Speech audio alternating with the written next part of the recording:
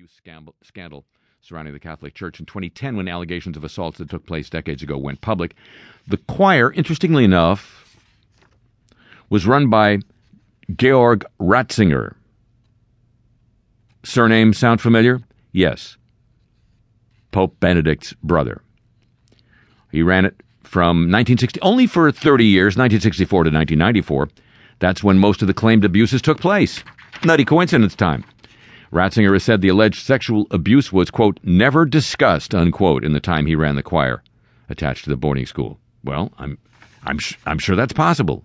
I'm sure he might have made sure that it was never discussed. Lawyer Ulrich Weber, who had been commissioned by the diocese to look into the cases, said this week that his research, which included 70 interviews with victims, uncovered abuse that took place even earlier. I have here 231 reports of physical abuse, he said, ranging from sexual assault to rape, severe beatings, and food deprivation. That's a new one. The Catholic Church in Australia has spent millions of dollars providing pensions, housing, and private medical insurance to convicted pedophile priests, despite branding them evil and having most of them defrocked. You can be defrocked and have insurance, can't you? I guess so. The Melbourne Archdiocese alone is still financially supporting 6 former priests who've been convicted for committing sex crimes against children. This according to the Age newspaper down under. In Australia.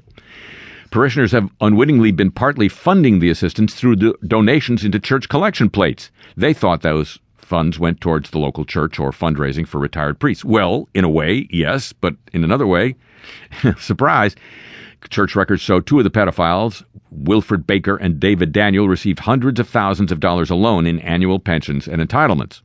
But they're alone. Oh, I see. The victims of these priests received one-off payments of much less under the redress scheme. Well, it's about time they get... No, sorry.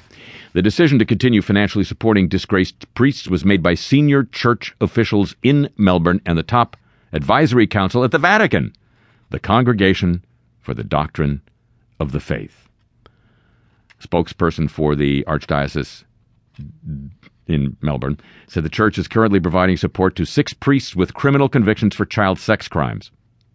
9 others have received pensions, housing stipends, or private health insurance after their convictions and until their deaths, despite the fact that many of them had also been defrocked. The church is obligated under canon law to support all priests in retirement and old age. Among those who received lifetime assistance, Father Bill Baker, who molested at least 21 children. The church had received complaints about him as early as 1978. He did plead guilty to 16 counts of indecent assault and 1 count of gross indecency. The year before, he'd been allowed to retire, a euphemism the church regularly used for priests who were fired over sex abuse allegations. Well, euphemism is that ceremony where they... No, that's another thing. The priest, Baker, was paid a pension and housing stipend worth $21,000 a year, Australian, as well as covering the cost of his car payments, registration, and medical and auto insurance. The church believes he was the only priest to ever receive any financial assistance for his car. Because you can't spell car. You can't spell care without car. Hello, welcome to the show.